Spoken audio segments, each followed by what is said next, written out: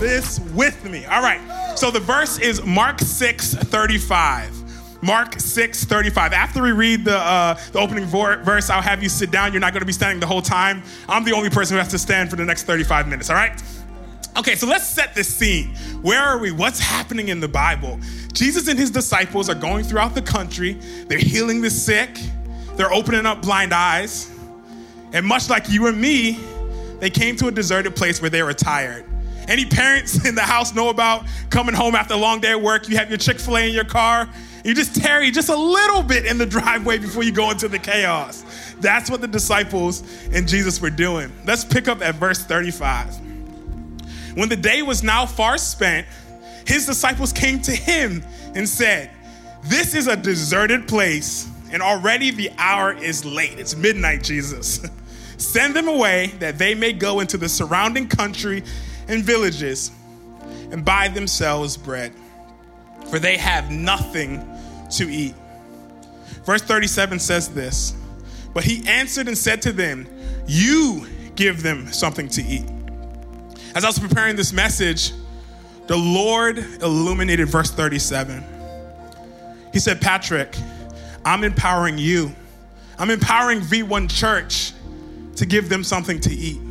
I find sometimes it's so easy for us to wait on Pastor Mike, for us to wait on the church to fix the problems that God has put in us to be a solution for. That loved one who's struggling with mental health, you give them something to eat. You give them hope.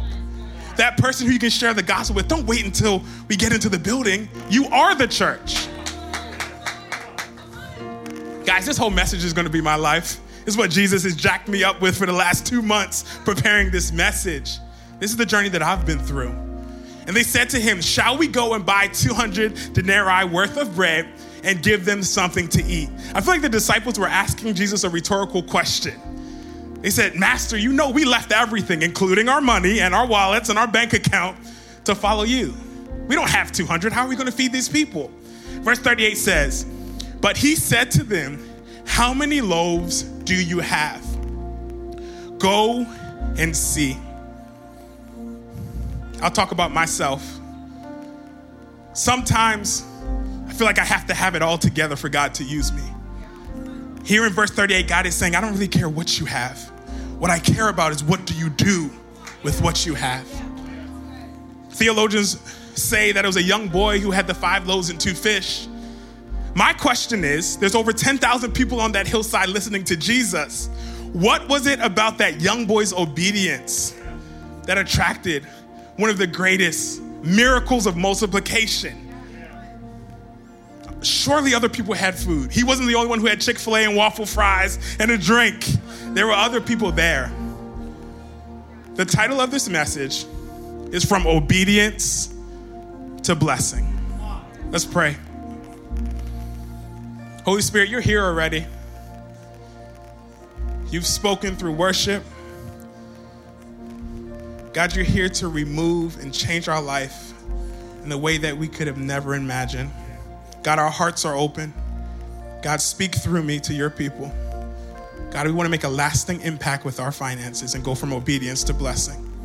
In your name we pray. Amen. You guys can take a seat. Take a seat. So I've told that I have 3 hours to preach this message, so get tight. I don't have 3 hours. I thought I had 3 hours. They said this is the last service. Okay, who here remembers the first car that they purchased? Okay, who here wants to forget the first car that I know I do. I remember one of the first vehicles that I purchased was a silver 2005 Volkswagen Jetta.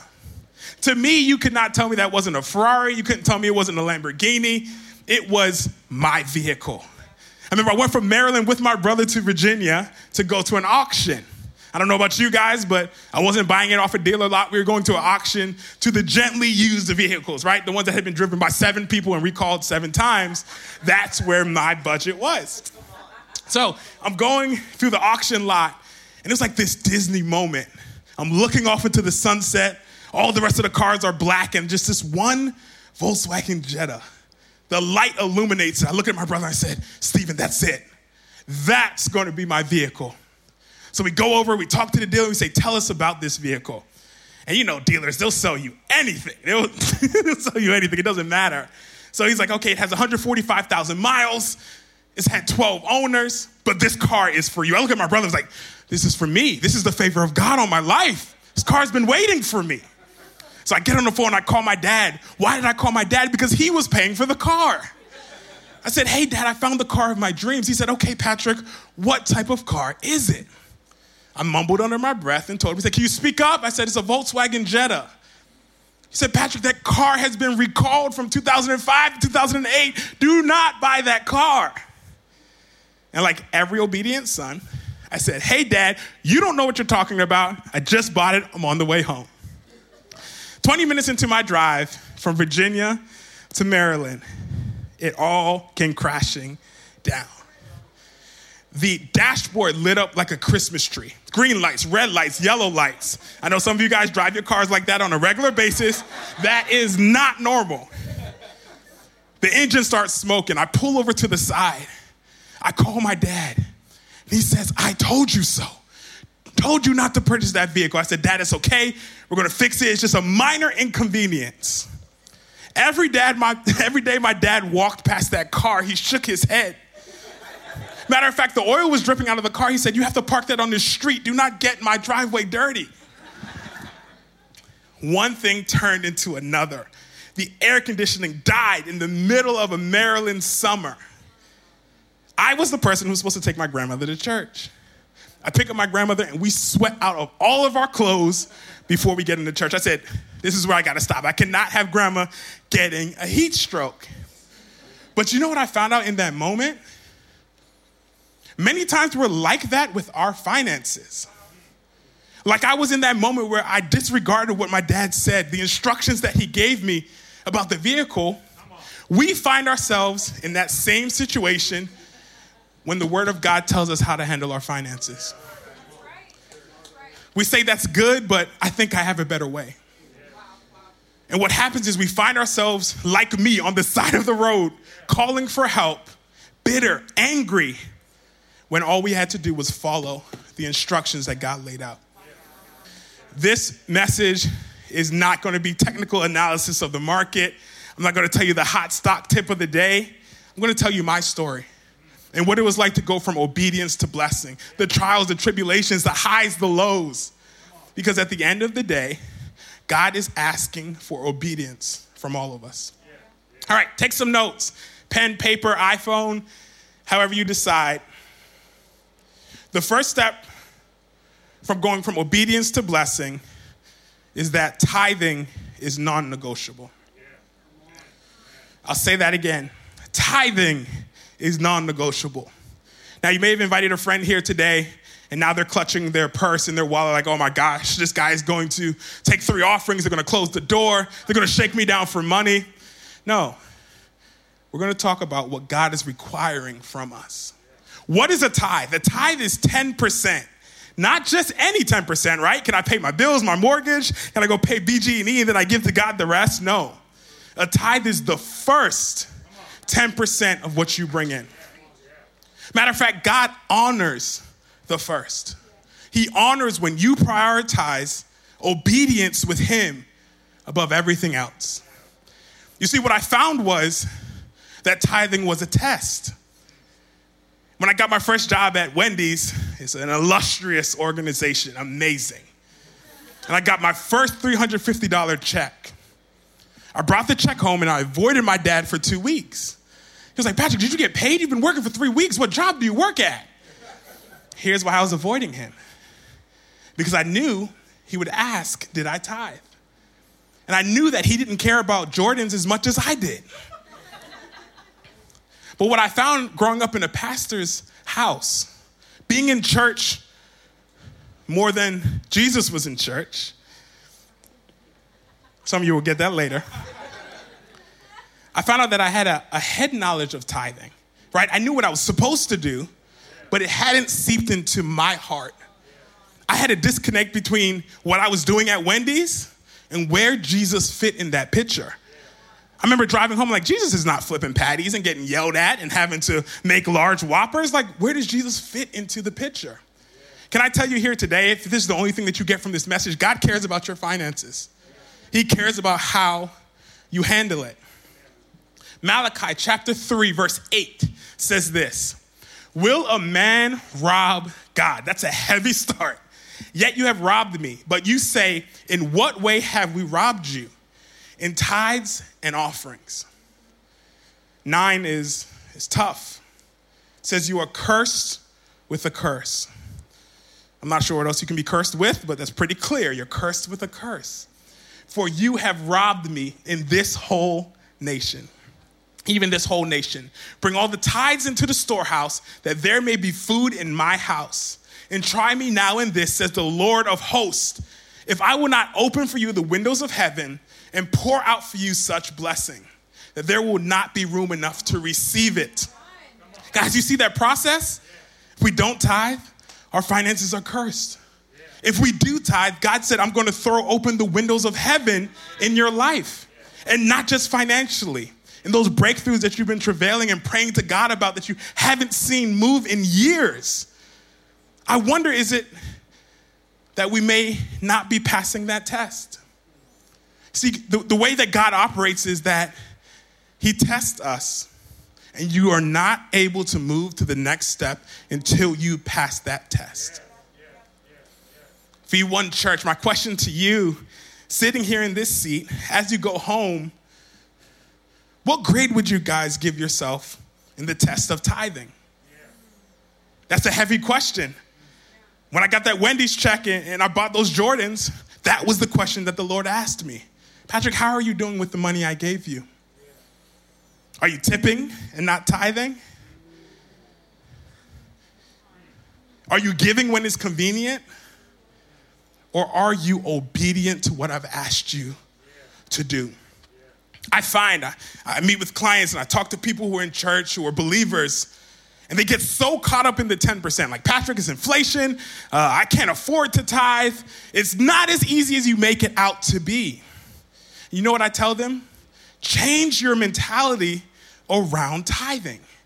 If you focus and you obsess over the 10%, you've missed the entire picture. Why? Because 100% of what we have is given to us by God. The 10% is about obedience, but the 90% is about everything else that God is doing in your life. See, Matthew 6:21 says this: for where your treasure is, there your heart will be. I feel this exact analogy. When I get a new car and my kids get in, they drop goldfish into the bottom of it. I said, that's not your treasure. Your heart is not in my vehicle. You could care less.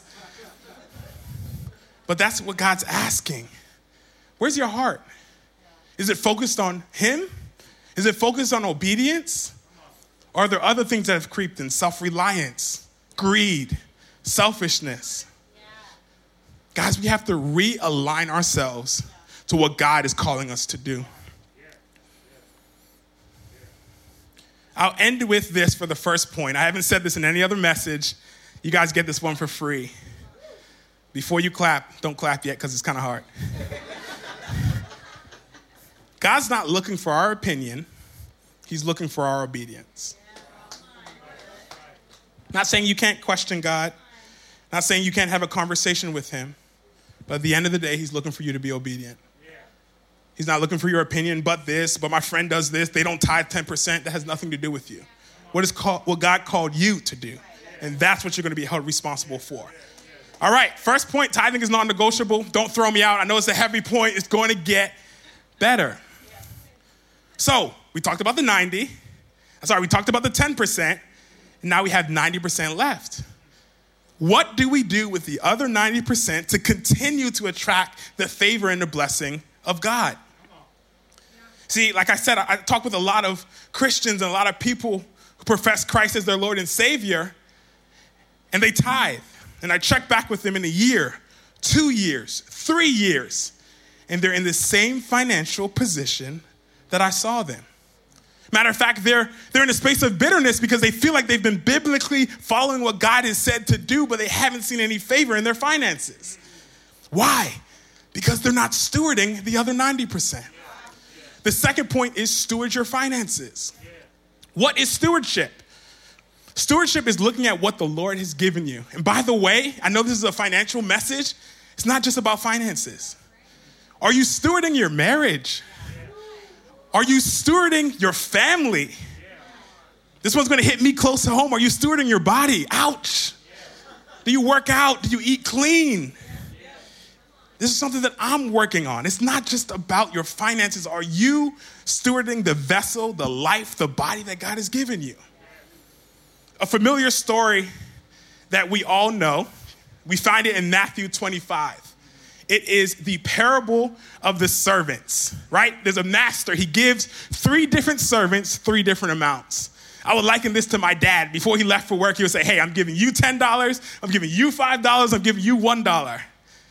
What are you going to do with it? We know that the first servant, he doubled his money and he gave back the master double what he had. The second did the same. But that third servant took what he had, his $1, and he buried it under the ground in fear of losing it. I said, God, why did you bring this verse to me? He said, Patrick, tell V1 Church, it doesn't matter what you start with. You may look at your neighbor and say, oh, they have 5 talents. They make more money than me. They had a better start than me. Their parents were wealthy. What about me? God's not looking at where you start. He's not looking at what you have. He's looking at what do you do with what he's given you. When we get to heaven, I believe God's going to ask us that question. Patrick, V1, I gave you people. Did we turn them into souls? Come on. I gave you that job. Did you clock in and clock out and never make a difference? This is the only thing that you talk to your boss about is your performance report or what you're doing on the job. Did you ever share your faith? I think about going to heaven and saying, Lord, I'm a millionaire. He said, Patrick, but I had 10 million inside of you. But you did not steward what I gave you. See, when we're looking at stewardship, it's hard when we're looking through the lens of just for us. My family's okay. My kids are going to college. I paid off debt. We're good. And the Lord's asking you, but what about the people that you don't see that I'm sending to you? What about that single mom who's looking for support, for help? She's working 3 jobs. She comes to you and tells you her story. And you say, I'll pray for you. Now, I'm not minimizing prayer, but what if you could be that answered prayer in action? What if you can dig into your wallet and say, hey, here's 6 months, and we'll pay for your kids' school, and here's grocery money. None of that happens unless we steward the finances that God has put in our life. So let's get practical. Let's get super practical. Somebody say, let's get practical. What are some things that I can do to steward my finances? Number 1, write this down. Don't roll your eyes when you hear it. Number 1 is live on a budget. Say that. Live on a budget. See, I wish I had you guys in the first 4 months of my marriage to remind me, because me and my wife, we did not live on a budget. Matter of fact, many people would say the way we spent money was akin to a drug dealer or a rapper or whatever image you have of somebody who is frivolously spending money. Correct me if I'm wrong, babe. I think every single night we went out to eat. Not even joking. We traveled. We purchased things. Matter of fact, it was so bad we went to restaurants and we would get an appetizer, we would get a main course, we would get a dessert. And I was feeling so bold that I would tell the waiter, I'll take whatever drink I want. I'm not gonna ask, is it free refills? Don't judge me, I know you all do that, where you ask for free refills because you're looking at your bank account. Guys, we were out of control. It all came crashing down one day when I look for toilet paper. Now, in the pandemic, you couldn't find toilet paper anywhere. This was pre-pandemic.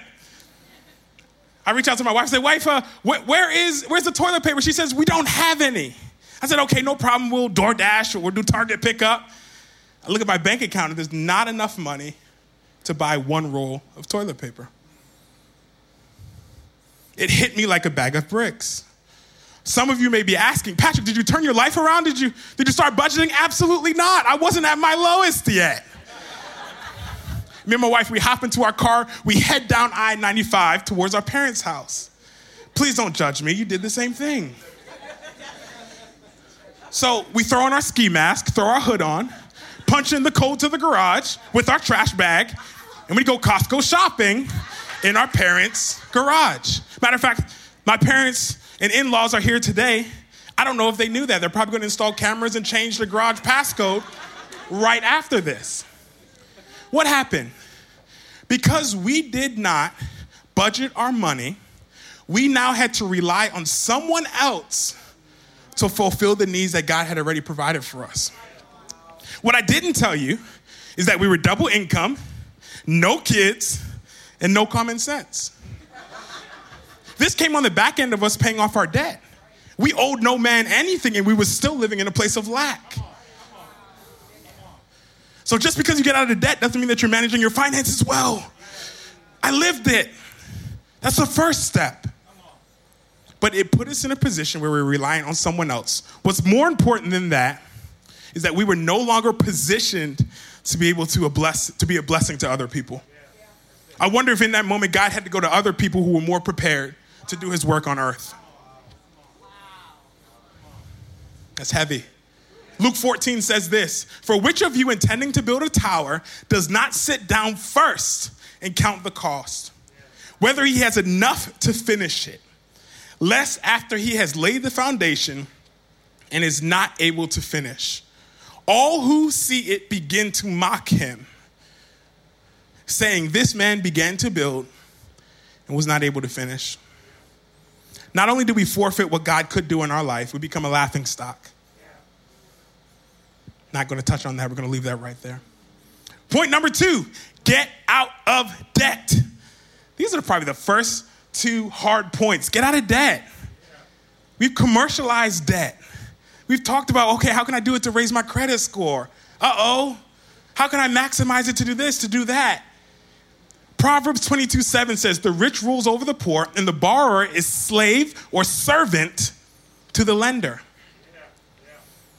You're playing a credit score game, but the Bible says that you're actually a slave. I don't know about you, but I'm not a slave. I'm not a slave. But the Bible says if you are a borrower, you're a servant. See, I knew a little bit about this coming into my marriage because my wife, she was debt-free. I had $30,000 that I brought with me, some parking tickets, a little bit of credit card, a little bit of student loans. It was like kind of like a jambalaya of debt. But what I also understand is the shame that came with that. Patrick, you're a man. You're supposed to be leading your family. But you have the debt. You're slowing down your financial plans. Of course, God didn't say that. That was Satan. That was the devil. We went through the process of getting right. We got on a budget. We paid off our debt. We became debt-free. But what I'm here to tell you, if you don't get anything from this message, God is calling you to break generational curses in the space of debt in your family. Some of you do not know one person that they can point to, family, friend, or foe, who does not owe anything. See, God has called us to change generational cycles that have been going on for years and years. Why can't you sit down with your kids and say, hey, we don't owe anything. Every dollar we bring into this house, we own. And we will honor God with our finances. Number 2, get out of debt. Number 3, it gets a little bit better. Prepare for emergencies. We're in the middle of a pandemic, and I'll tell you what's not an emergency. My job's stressful. My kids are stressing me out. I got to get out the house. Let's go to Cabo. No, sounds great, but that's not an emergency. Gentlemen, if you golf, you want to get a new pair of golf clubs. One, it's not the golf club. It's not going to help your game. That's not an emergency. What is an emergency? How do we prepare for it? It's things that we could have never seen coming, i.e. a pandemic that we're 2 years into. Did you see that? Because I didn't hear anybody talking about a pandemic that was going to change everything and change everything the way that we did. I'll read this directly from my notes. If you prepare for emergencies, it turns a bad situation into a minor inconvenience. You ever had something happen in your life when you didn't have any money in the bank and it blew way out of proportion? Your tire blew out and you're just like, it's over for me. I'm going to lose my job. Everybody hates me. You start sensationalizing because you realize that you're not in a position to be able to handle the emergencies that come your way. I think what I've seen in my own life is that preparation for emergency is not unbiblical. Some people say, oh, the Lord will cover me. He'll take care of me when that situation comes. No, he's given us wisdom and he's given us knowledge to be able to not just prepare for where we are now, but for what's happening in the future. My prayer for all of you is that you never have to touch your emergency fund. That's great. But I've lived enough life to know that it rains on the just and the unjust alike. You're either going into a storm or you're coming out of one. I dare say preparing for emergency is life or death. Number 4, invest for your future. This is what I love. I'm a financial advisor. I love growing money. What I found was investing for your future is so important because you don't know what your future holds. What if God has positioned you in a way to be a blessing to thousands of people and you're so inwardly focused like that one talent servant, I'm going to take my income, I'm going to put it in my savings, I'm going to bury it. I'm not going to invest it in myself, into my business, into knowledge, into other people. See, God is requiring us to grow what he's given us. Diligence now will lead to blessings in the future. Write that down. Diligence now will lead to blessings in the future. Investing provides multi-generational blessings. Some of you in this room dream to be a blessing to your kids' kids, as the Bible talks about. You will not get there until you invest for your future. Investing is planning for the work that God's going to do through you that you don't even see. If you're in this room and your bills are paid and your family's okay, that's great. Do not fall prey to complacency. Invest for your future. The last one, I wish you guys were here to tell me that this should not have been the first thing in our life, but it was for me and my wife. Number 5 is enjoy the blessings of God. We were enjoying more than we should. We took this entire thing out of order. You may be asking, Patrick, okay, is this numerical for a reason? Absolutely. Please don't jump to step 5 and expect God to bless you. Don't start at step 3 and then get mad why it's not working. Step 5, enjoy the blessings of God. Growing up in a pastor's family, interacting with Christians, I started noticing that people were scared or ashamed of the blessings that God was bringing into their life, specifically in the area of finances. They would buy a new car and they would park it out back in the church. I don't want the saints to know that I just purchased a new car. What are you hiding for? They bought a new house and they wouldn't tell anybody. They would never have any events. They wouldn't do anything. Why? Because they were ashamed. They felt evil for being wealthy. They felt evil for blessing their family and the people around them. Do you think God brought that wealth into your life for you to cover it like a lamp? What if the financial breakthrough that you experience is something that someone else needs to hear for their freedom? I told you guys my story. I went from Wendy's to now being in a position where I own my own business. If I started there and kept that to myself, what if God was leading another business owner who needed to hear that? What if you purchasing a new home would raise somebody else's faith to believe God on a level that they couldn't before? We get so inwardly focused, so I don't want people to know that I'm wealthy. It's not about you. Get over yourself. Nice car, nice home, nice clothes. Get over yourself. Enjoy the blessings of God. Then the last point, point 3, is give beyond yourself. Give beyond yourself. I feel like this whole message has been story time about my marriage, so we're just going to keep it going. First year of my marriage, me and my wife, we're sitting in church, and our pastor said, hey, we want to give an offering to be able to build what God is doing here in our local church.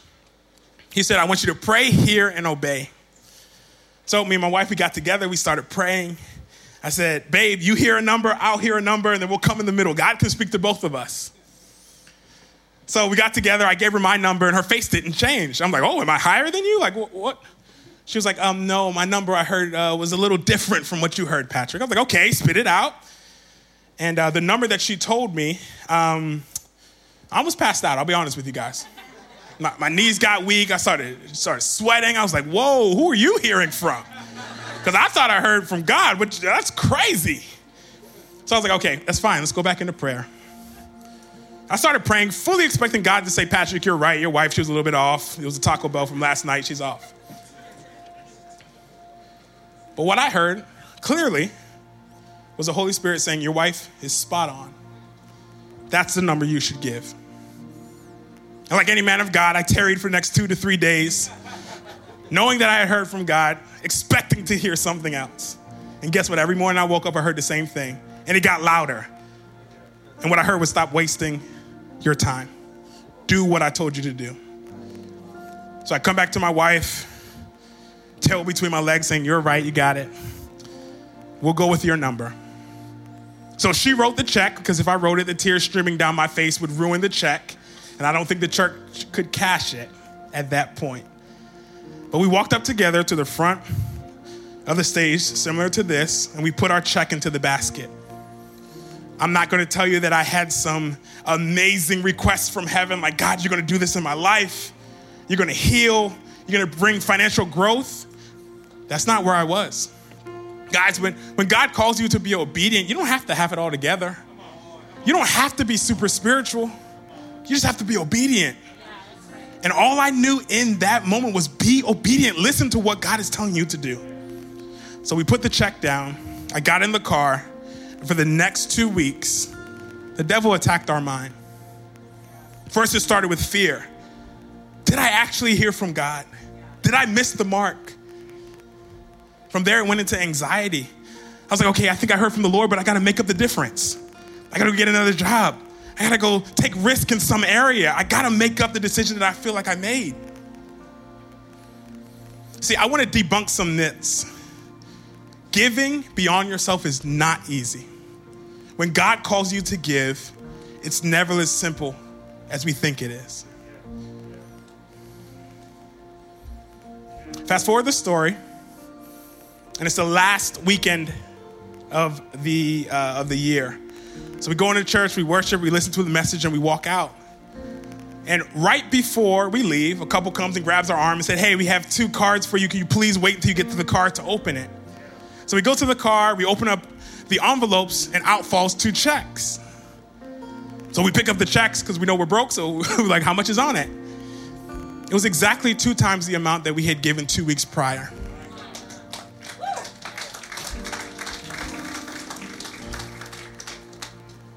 Why is that important? Because we didn't tell anybody what God had laid on our heart. I knew, my wife knew, and the Lord knew.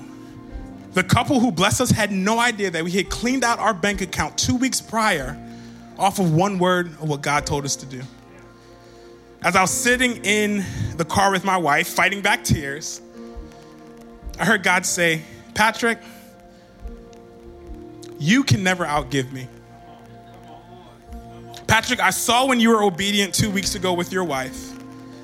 I saw you heed my voice. Did you think that I was going to have you begging? Now, my miracle, our financial miracle, was just that, financial, but that may not be what you need from God. You may need a healing. You may have battled with something in your body from birth. You may have a sibling, a parent who you're estranged with, and you've given up on that relationship. What is the one thing that God's asking you to do in the area of obedience? What is he asking you to do? So what do we have to do to go from obedience to blessing? 1, we got to know that tithing is non-negotiable. 2, we have to steward our finances. And 3, we have to give beyond ourselves. I'm going to have the worship team come up and just sing 2 lines of that last song. And then we're going to close out. The presence of God is here. Use this opportunity to have God speak to you. What in this moment is God asking you to be obedient about? We'll sing a few lines, we'll pray, and we'll end the day. But let's go after God like never before.